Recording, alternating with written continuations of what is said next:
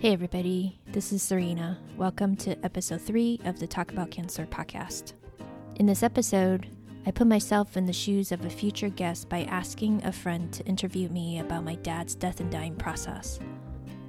I met Liza back in social work school, and by now she has over a decade of experience in the medical social work field. In that role, she spends a lot of time working with patients and families, helping them navigate the journeys they must make between institutions and home, this world and the next. And she's amazing at it.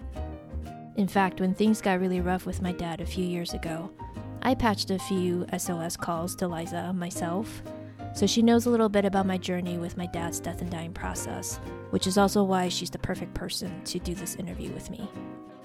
To be honest, going into this, I wasn't really sure what to expect, but it turned out to be a personal and honest dialogue between two good friends, and I think you can really hear the passion from both of us in this conversation. A big shout out to Liza for helping me get the story recorded, as she's been pretty busy with the little guy lately. Now, let's dive in, and I'll check in with you again at the end. So I wanted to share the story about death and dying based on my experience with my dad, because the entire cancer experience with him sucked from beginning to the end. But I would say the death and dying part was the part that really surprised me. And I've been thinking a lot about it after the fact. I mean, it's been 3.5 years. And I sort of think about why was this the part that made it really just feel wild? And I think it's because in our society, cancer is kind of a taboo topic, right? When people hear about you have cancer, somebody in your family have cancer, the general response is, oh, I'm so sorry to hear that. And I would say, thank you. And then we sort of move on from that, right? That's sort of the standard exchange. Nobody knows what else to ask, and you don't really know what else to bring up, so you sort of just move on. And that's pretty true for my family too. Like, nobody sat down and talked about death and dying, what they thought would be a good death, what they wanted. I think people talk about, like, yes, I want to be cremated versus some other way, right? But nobody really talks about what's happening while you're dying. And even just the definition of the dying process is very fluid. I remember at one point, the oncologist basically recommended my dad to get on hospice care. That was a big moment, because that was the moment where he basically said, it doesn't look like there's anything else we can do for you. So once we got onto hospice care, I was handed this blue pamphlet by the hospice team, which, had some like basic information in there about, what you should be expecting. And I just remember that it had this list of things laid out that was like, months before the person dies, you may observe X, Y, and Z. Weeks before the person dies, days before, hours before, right? Oh, wow. And I was like, months before? Because in my mind, I always thought dying is immediately before the person passes on from this physical world, right? So even just like, I think that idea of, oh, my dad has been dying this whole time was kind of a interesting idea. Interesting is one word. Yeah, I mean, I just never jarring? thought about it that way. Yeah, probably. I think that's a better term. And I remember I had to then like explain that to my mom, because my mom she can't read it. She wouldn't understand it because it's in English. And I remember I had to explain that idea to her because I wanted to prepare her. I sort of guessed that she had that same idea of, you're not really dying until it's like moments before. We don't talk about what happens in that process, define what that process is. And so as I was going through it, the thing I was very thankful for, was the hospice team, because they were there to essentially guide us and interpret events and physical signs and whatnot. And it gave us a sense of timeline kind of throughout the way, so that you can sort of like prepare mentally, right? And also, I think they were able to help interpret to say, this is going to help him feel comfortable. These are the types of things you can do. Even after he lost his consciousness, there were certain things that they were recommending us to do. So the hospice team was amazing. The amazing thing I remember about your dad is everything, he kept beating a lot of odds and things lasted longer than people kept saying it would.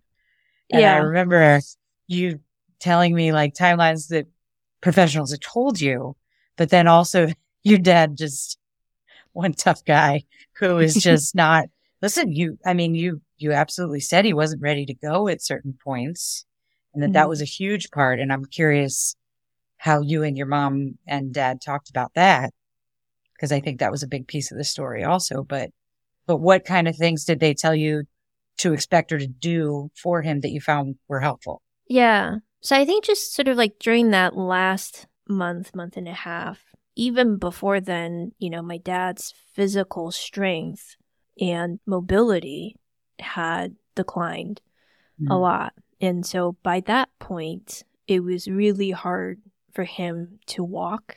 And, and I think that's something that we sort of can easily understand. Like if we're sick and we haven't eaten for a long time, you feel weak and kind of wobbly in the legs, right? And for people who's gotten sort of long-term injury, had the experience of going through PT, that if you don't use your muscles, you lose them. But with my dad's process, it was things that I also just didn't think about that were sort of deteriorating physically. So basic things like being able to swallow his food was something that was starting to go. And that was... Did they prepare you for that? I don't think they told me in advance, but when that happened, rather than me saying, oh, for some reason he can't swallow, they sort of explained it's part of the process, right? The muscles there are also kind of breaking down because of the lack of nutrients. So they did give us, some recommendations, like try adding, I can't remember what it was, some kind of substance that makes your liquids more gel-like. It was the thickeners. Yeah. Yeah. So he could like swallow easier. But I didn't expect something as basic as swallowing to sort of deteriorate. And then it was the breathing.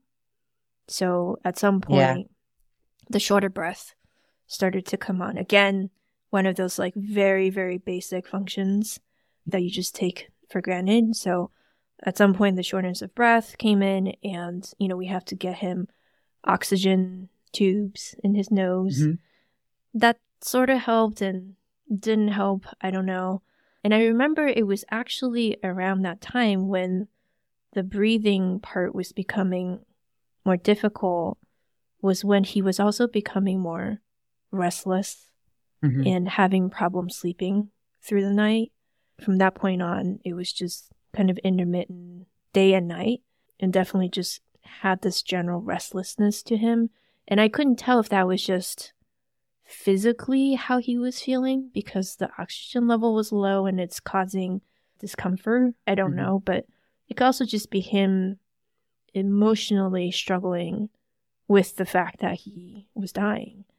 That causes that kind of restlessness and not being able to sleep, because as you mentioned, my dad was not ready to go. Very, very much so, all the way till the end. And I think my mom and I tried our best to honor that.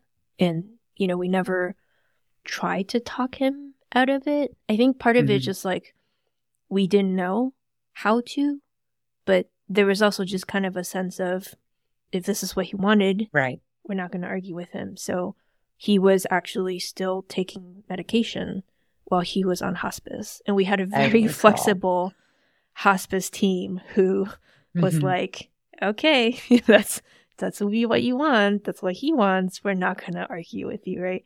That's what it should be, though, right? Well, I've heard that some hospice agencies are not flexible in that way. It depends who you get. It's really, so much of medicine is so subjective. Yeah. And it's tricky. So I think we were lucky in the sense that that team was just like, that's fine. Right. Meeting you where you're at. Very much so. And then at one point, he just kind of went into this very, very deep sleep. And at first, because he was like snoring, and so me and my mom were like, oh, he's getting a good sleep, you know? And we're like, that's great. It like actually made us feel better that he was just snoring and sleeping, resting away. Until it was like a day and a half later and he was still sleeping. He did move here and there, but he just never actually woke up. And so I called the hospice nurse and I was like, he's been sleeping for like 18 hours now. Or no, more than that, because a day is 24 hours. It's more like, 36 hours now. And he's like, yeah, okay. Yeah. You might be in a slight coma. We'll see. You never know. Sure. Sometimes people do wake up and you just don't know. So we'll see. But if he doesn't wake up tomorrow, I'll be by anyways and I can check him out. So then, we just kind of kept going with the day. And then next day he woke up full of energy and was like, I want beard papa cream pie. And we were like, you got it. Yeah. What could he have said that you would say no to? So, had a whole chocolate cream puff. Awesome. Watched, Chinese news and soap opera. And then he went back to sleep. And then he never woke. And it's so interesting because in hindsight, because the hospice nurse also mentioned, sometimes patients have this period of awakeness. Right. And that's a good time when you sort of gather the people around, people that they might want to see and talk to and whatnot. And I was like, oh crap, we missed it. Oh, shoot. So I was like, okay, and I'm talking to the hospice team, and they're like, well, it's a good idea to still have relatives come over because hearing is the last thing to go. Right. Sure. And so they said, even though he might not appear as if he is fully awake and conscious, he may still be able to hear you. And they said, in their experience, some people just hang on. And they're waiting for that one person to come and say something to them. So they're like, now's the time, right? Even though he doesn't seem like he's awake, probably good to just have people come and talk to him if there's anyone that, you think he wants to hear from. My dad was a very private person, but I don't think he felt shame or anything. Like he needed to hide the fact that he was sick and that he had cancer. I mean, he was open about it with his coworkers. We made a trip to see his cousins, while he was still relatively mobile. Right. But at that very last phase, because he was basically bedridden at that point, and so he didn't really want any visitors to come. My mom and I, again, were sort of like trying to just honor the man's wishes.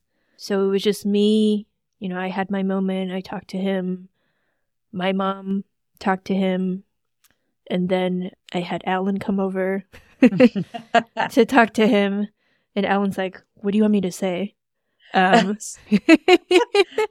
He was, I get why he asked. I was like, just tell him you'll take care of me, things will be fine. Just make him feel like it's going to be okay, right? This is what the hospice team told us. Just do it. Sure. And he did, right? But at some point, my cousin called and she was like, "How are you guys? What's going on?" My mom's sister, my aunt, was asking her those questions. And my cousin's like, "I don't know. I haven't heard from them." She's like, "How are you guys? Is there anything we can help with?" And I think eventually we got to the conclusion, like, yeah, you guys need to come over because my mom needs you guys. It took that to allow you guys to wait, it took that moment for you to allow any support in? How long did it take for you to allow support in? Well, I don't think I realized that she needed that. And I think it took her to that point to voice it because they were already on the phone. What about you? I don't know. I mean, we talked on the phone a bunch, but I don't know what you had as like in person. I didn't really think to even ask for that because I was just so in this mindset of he wouldn't want to have a bunch of people over, so we're not going to have a bunch of people over. Mm-hmm. But when they did come over, it was like, hallelujah. Right? Like, it was like... Not necessarily. I'm glad to hear that because not everybody, when family gathers, that's not always a great thing. It's true. But it's wonderful that was something that was beneficial. Yeah. Was there any hard part about having them there? No. They just sort of came by. They didn't stick around. They said their parting words, right? Okay. Once they came by. So that was also nice. But I think it was also nice because I think it just sort of at that point moved from me and her being full-time caregivers to really now the parting part of the process. Did it make it more real toward the end that this was actually happening? Yeah, I think we had to mentally get there, and then it was like, okay, this is really maybe how we would have defined the beginning of the end, like the actual dying process, even though it actually starts way before that by some definition, right? Oh, and then I actually called my sister in Asia. Right. Because my sister was very pregnant at the time.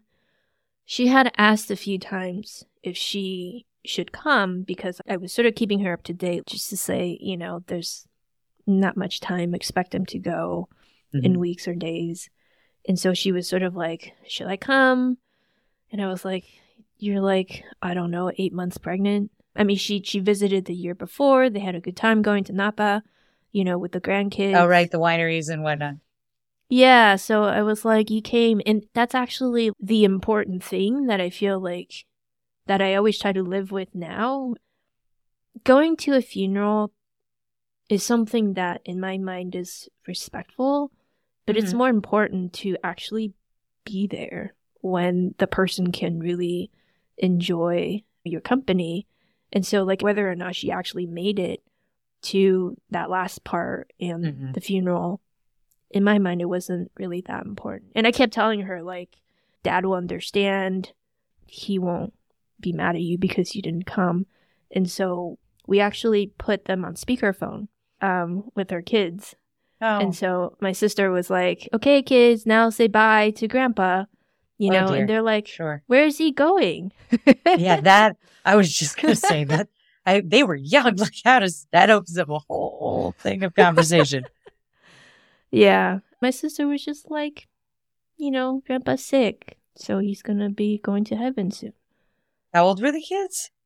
Maybe 2 and 4. So I don't know if they remember. They were very sweet. They're like, okay, bye. Oh my gosh. Yeah, that's different. Yeah.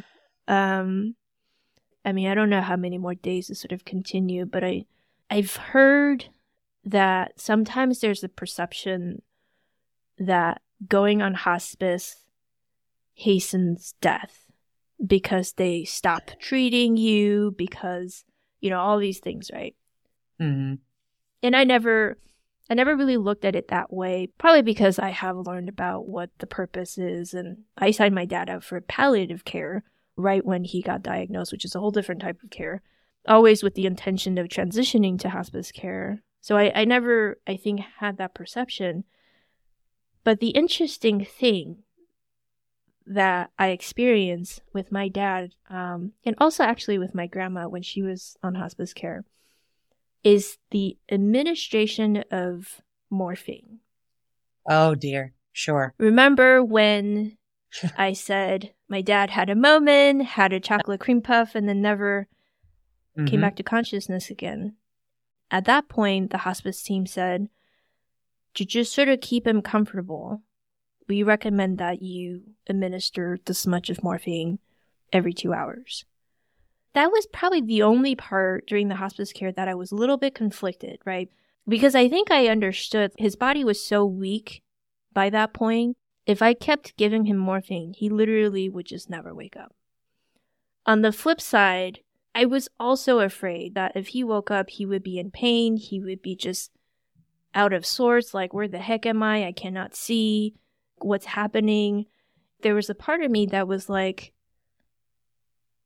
I am kind of ushering him on this path. And I think that was the only moment when I was like, because I think your desire to want him to continue is so strong that you're sort of like, I feel like I'm closing that door in that moment.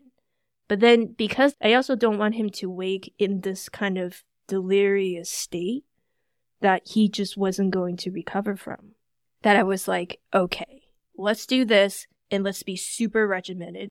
Every 2 hours on the clock, we had a buzzer. Me and my mom took shifts. Sure. We had a little log, right? That was the only part that I think in that whole experience about being on hospice that I was like, wow, okay, I didn't expect this. And so one night, my mom, it was her shift maybe, but I remember she came and woke me up. And it was August 27th, early morning, probably like 2 a.m.-ish. And she said, hey, I think Dad stopped breathing. And I was like, okay, let me go check with you, right? So we go into the living room, which is where he was at that point, and I check his breathing, and I was like, yeah, I don't think I'm feeling anything under the nose. I also checked, the pulse, just on the wrist. I was like, yeah, I don't think I feel anything anymore. His skin it was still warm, but definitely felt cooler. What my mom did was, because she's Buddhist, a few days before, because she kind of expected this to come, she had dug up this kind of Buddhist chanting, singing. It's basically chants that they then make into like a nice song. So you can like play it and listen to it. And it's supposed to like help your karma or whatever. But so help everyone's karma or help the spirit of the person who's passed, or it's not specific for people who's passed. I mean, it's usually about helping you get detached from suffering, and that's just a general Buddhist belief, is that life is suffering. So anything that they try to like help you with is to detach from worldly things. So she put that on her little 1990s CD player, because also the other belief for Buddhists is that you don't move the body when it's still warm. You wait until it's cooled off. So she said, okay, I'm going to put this on. He can listen to it. He might still be in between worlds. Maybe this can help him move on, right? And then we went back to sleep. You were able to sleep? I was. So this is a good question, because I was relieved.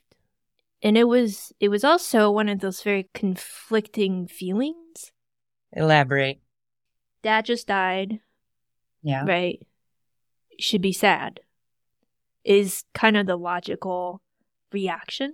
But in some ways, we knew this was coming for weeks. We had time to think about it. Well, you keep saying weeks, but I guess one question I have in my mind, you talk about the recognition that dying is a longer process than you ever imagined. Is that kind of where the focus is for you about this? And in terms of the feeling of relief, it was more about since the hospice started? Or do you think maybe it was also because it had been such a long journey. The relief was that the suffering ended for my dad. That makes sense. Physically and emotionally. Mm-hmm. And to watch him suffer was the most heartbreaking thing. Yeah. And I was, sort of like journaling after the fact about this. And I remember sort of writing that I didn't really know, like when people use the term heartbroken, I always just thought it was such like a cheesy term, because I think you use that term like in, I don't know, like pop songs, love songs, right? Like all those things, right? I mean, I feel like the term heartbroken gets thrown around so much. And I don't have children. And so I don't think I've ever experienced that until watching my dad going through this and suffer. And I was like, wow, that was heartbreaking. Yeah. That's what that term means. To find the root of that is horrible. But you're right. It's real. People just use it in a silly way that is not accurate. I mean, to them at that moment, it is. Everything is usually very kind of cerebral for me, but. That's an understatement. Yes. And so at that moment, I was like, okay, this is what that term means and what that emotion feels like. So when he passed, the relief was from that. And also just, like I said, we wanted to respect his desire to continue to fight it till the end. Yeah. But that was exhausting too. Absolutely. Like I felt a little bit guilty, right, to feel relieved at that point, but I also understood why. And I knew that for me, the recovery and like the mourning and the grief would come later. Because at that moment, that was the kind of overwhelming emotion that I had, which was just like a huge sigh of relief. Very full body sigh. Yeah. And, and then we had to call the hospice team, and then the funeral home. The logistical things that have to take place. Yeah. And I remember it was a hot summer day. And so by the time it was like 8 or 9 in the morning and when we were making these arrangements, I was starting to be like, come on, people, we got to move because it's hot. Yeah. The practical side of things. And the interesting thing is, so in the morning I call Alan and then I was like, Alan, can you go call the funeral home?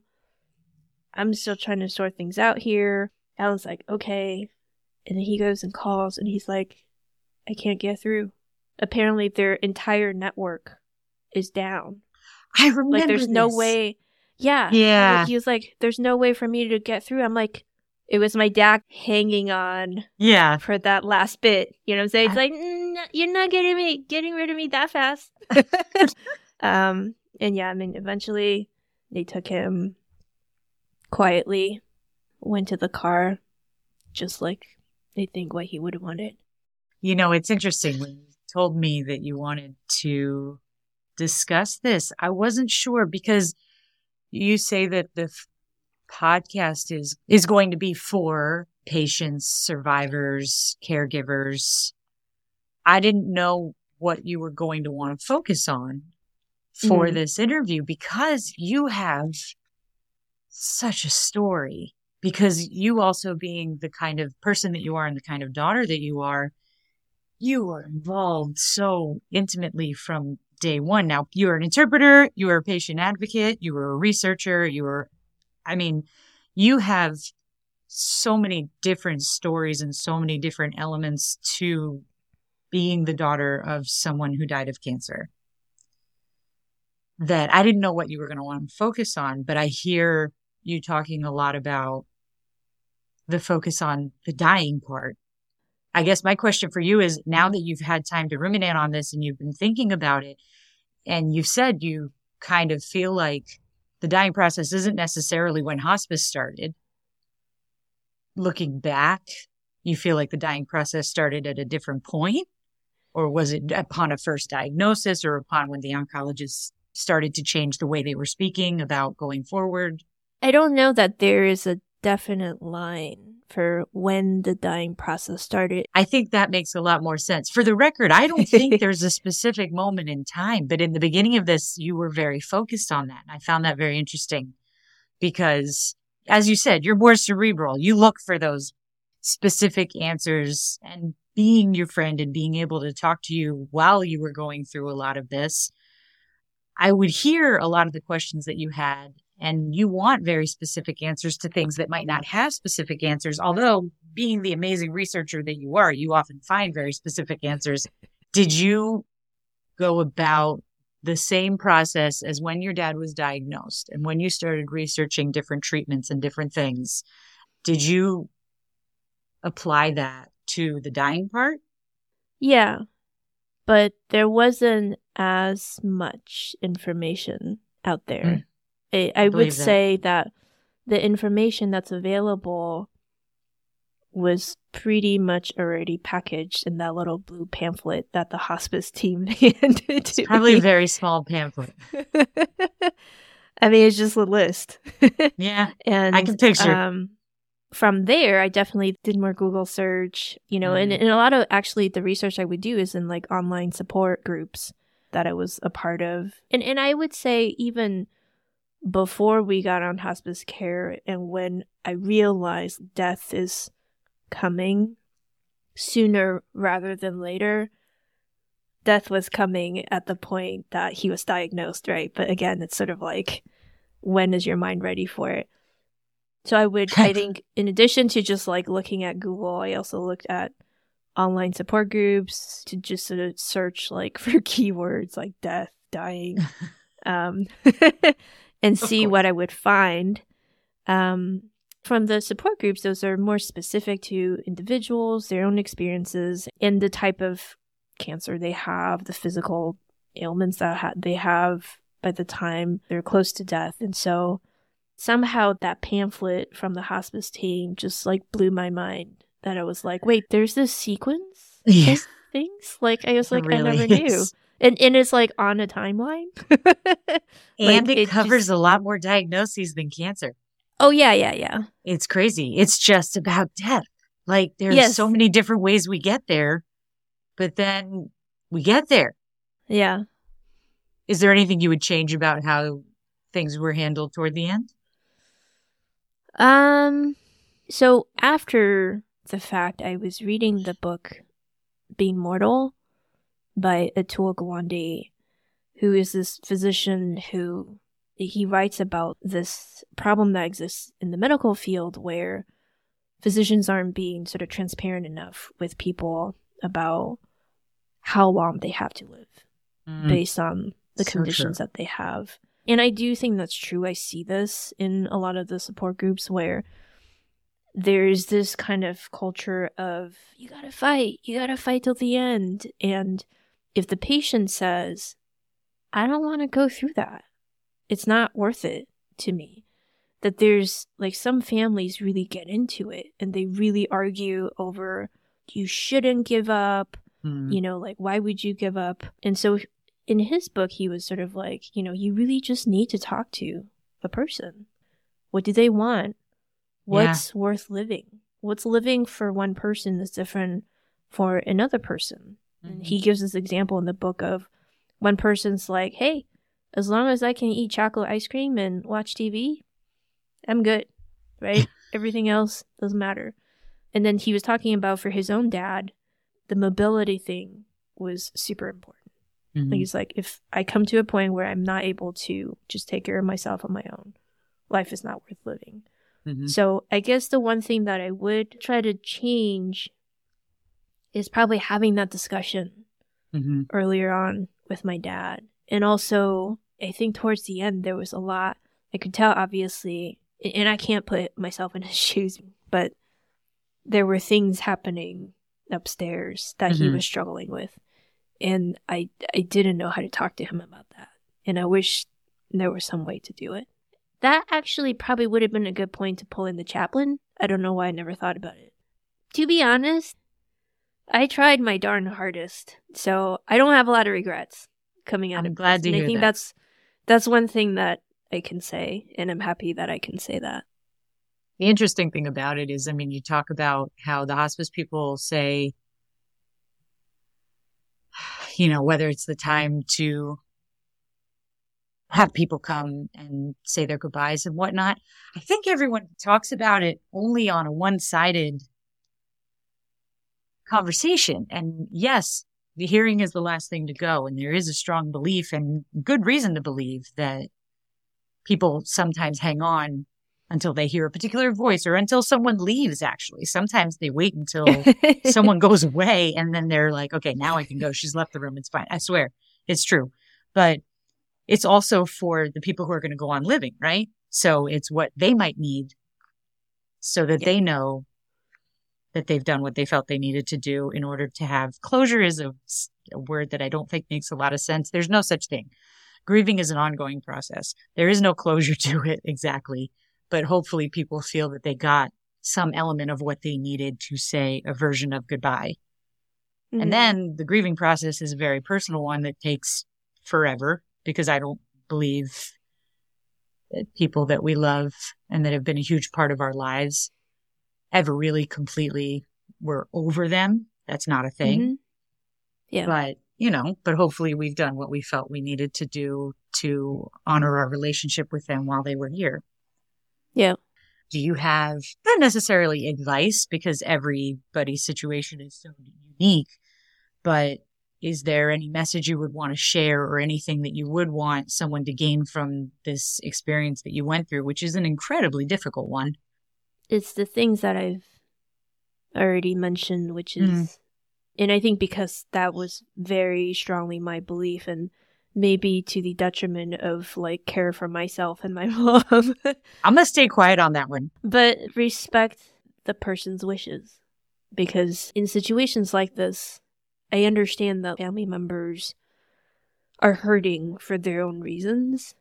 Like I've seen situations where the person's expected to continue to get treatment when they're the ones that have to go through the physical trauma of chemo, radiation, these very, very harsh treatments on your body and all the side effects that comes along with it.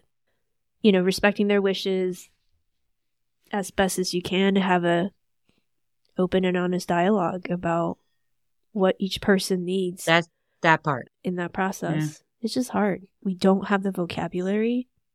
We don't see this behavior modeled. I certainly haven't in my family, right? To talk about, well, I would say for the Chinese culture, it's like rude to talk about death with your elders because it's like you're trying to curse them so that they're like going to die early, right? Oh my. And so there's all kinds of taboo things that you're not supposed to do. And so like I think for my particular culture, like you just kind of dance around it. So when you get thrown into this, you just don't know where to pull from. And they don't have to be hard conversations, to be honest, because I think I've read about, for example, like Native American cultures where some, maybe not all, it's more about a celebration of the person's life as opposed to, I think the Chinese culture focuses very, very heavily on the mourning and the grieving piece, because that's also as a way to show how much you love your family members that has passed. Like in Taiwan, at the funerals, they hire professional criers at the person's funeral. I've heard about this. Because it's just this whole culture of like, oh my gosh, I am so sad that you are now gone.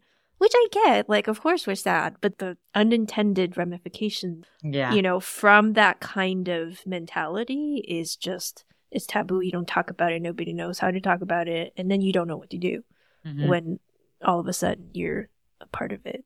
So lean on your social worker friends and hospice friends. And I will say, if I have any legacy to the work that I did, I hope it's exactly what you're talking about, because I spent many years very gently encouraging people to have these kinds of conversations while they were well enough to have them. Because the one thing I can tell you is that doctors are not trained to do this, to help people have these kinds of conversations. And listen, first, the patient has homework to do where they should be thinking through certain scenarios of what they'd want and what they wouldn't want. And it can be a little vague because you really can't check every box and cover every scenario, but there are some big ones that you should be able. This is why people fill out living wills.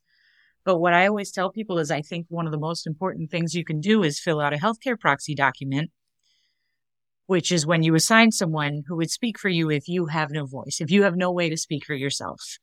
Then who would you want to speak with you? But you should never name that person unless you are willing to have a conversation with them about what you would want, because you are doing them a favor. You're asking them a favor. You're asking them to speak for you if you can't speak. So in order to ask them to do that, you have to do them a favor and tell them about your wishes to take away the guilt factor from them. Because if they have to make any decisions for you, they're not making decisions for you. They're just saying what they already know that you would want based on past conversations that you've had. And that is the biggest gift you can give your family or your healthcare proxy or whoever is designated to be in charge if you can't be in charge. And it's the thing everybody's absolutely horrible about. And I wish that it was a normal part of the healthcare system where everyone had a guide through these conversations.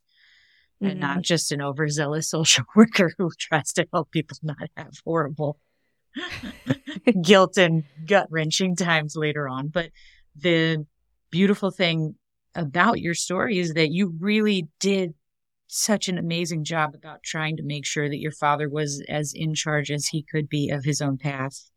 And even when that put a lot of extra work on you and your mother, which it did, because you guys chose a path that was definitely not the easy one. There were many tubes and many different things and a lot going on. But you did it because you listened to him and you tried your best to do what he wanted. Yeah. That's amazing. I mean, that's the biggest gift you can give someone. I mean, that is one of the hardest parts of anybody's dying process, but you guys did it in a way that was absolutely loving. We're a good team. Mm-hmm. So that was my story. You know, when you put two social workers together in a virtual room, we can't help but intellectualize about cultural norms or the importance of healthcare proxy. But I do hope that you found that conversation helpful. Maybe you learned something new. Maybe it was cathartic just to listen to someone else's experience. A few things I want to just mention in closing. The first is that I mentioned about professional criers. And that honestly was just a name I made up on the spot because I've never actually seen that practice in the United States, so I didn't know what the official English term for it was. And when I looked it up in Google, I found out that it's actually a very common practice in many parts of the world. And the term is actually professional mourners. And for the Chinese, instead of it being a way to show how much you love your family member, which is a very Western way of thinking about this, it's actually a way to honor your family member, because traditionally, having a large crowd at your funeral is a sign of your social status in the community, which makes much more sense than what I had said. Also, I mentioned about the book Being Mortal in the episode, so I've included a link to Atul Gawande's website. You can find it in the show notes. I'd love to hear your feedback about what you think of the episode. You can go to talkaboutcancerpodcast.com to get in contact with me. Thanks for listening.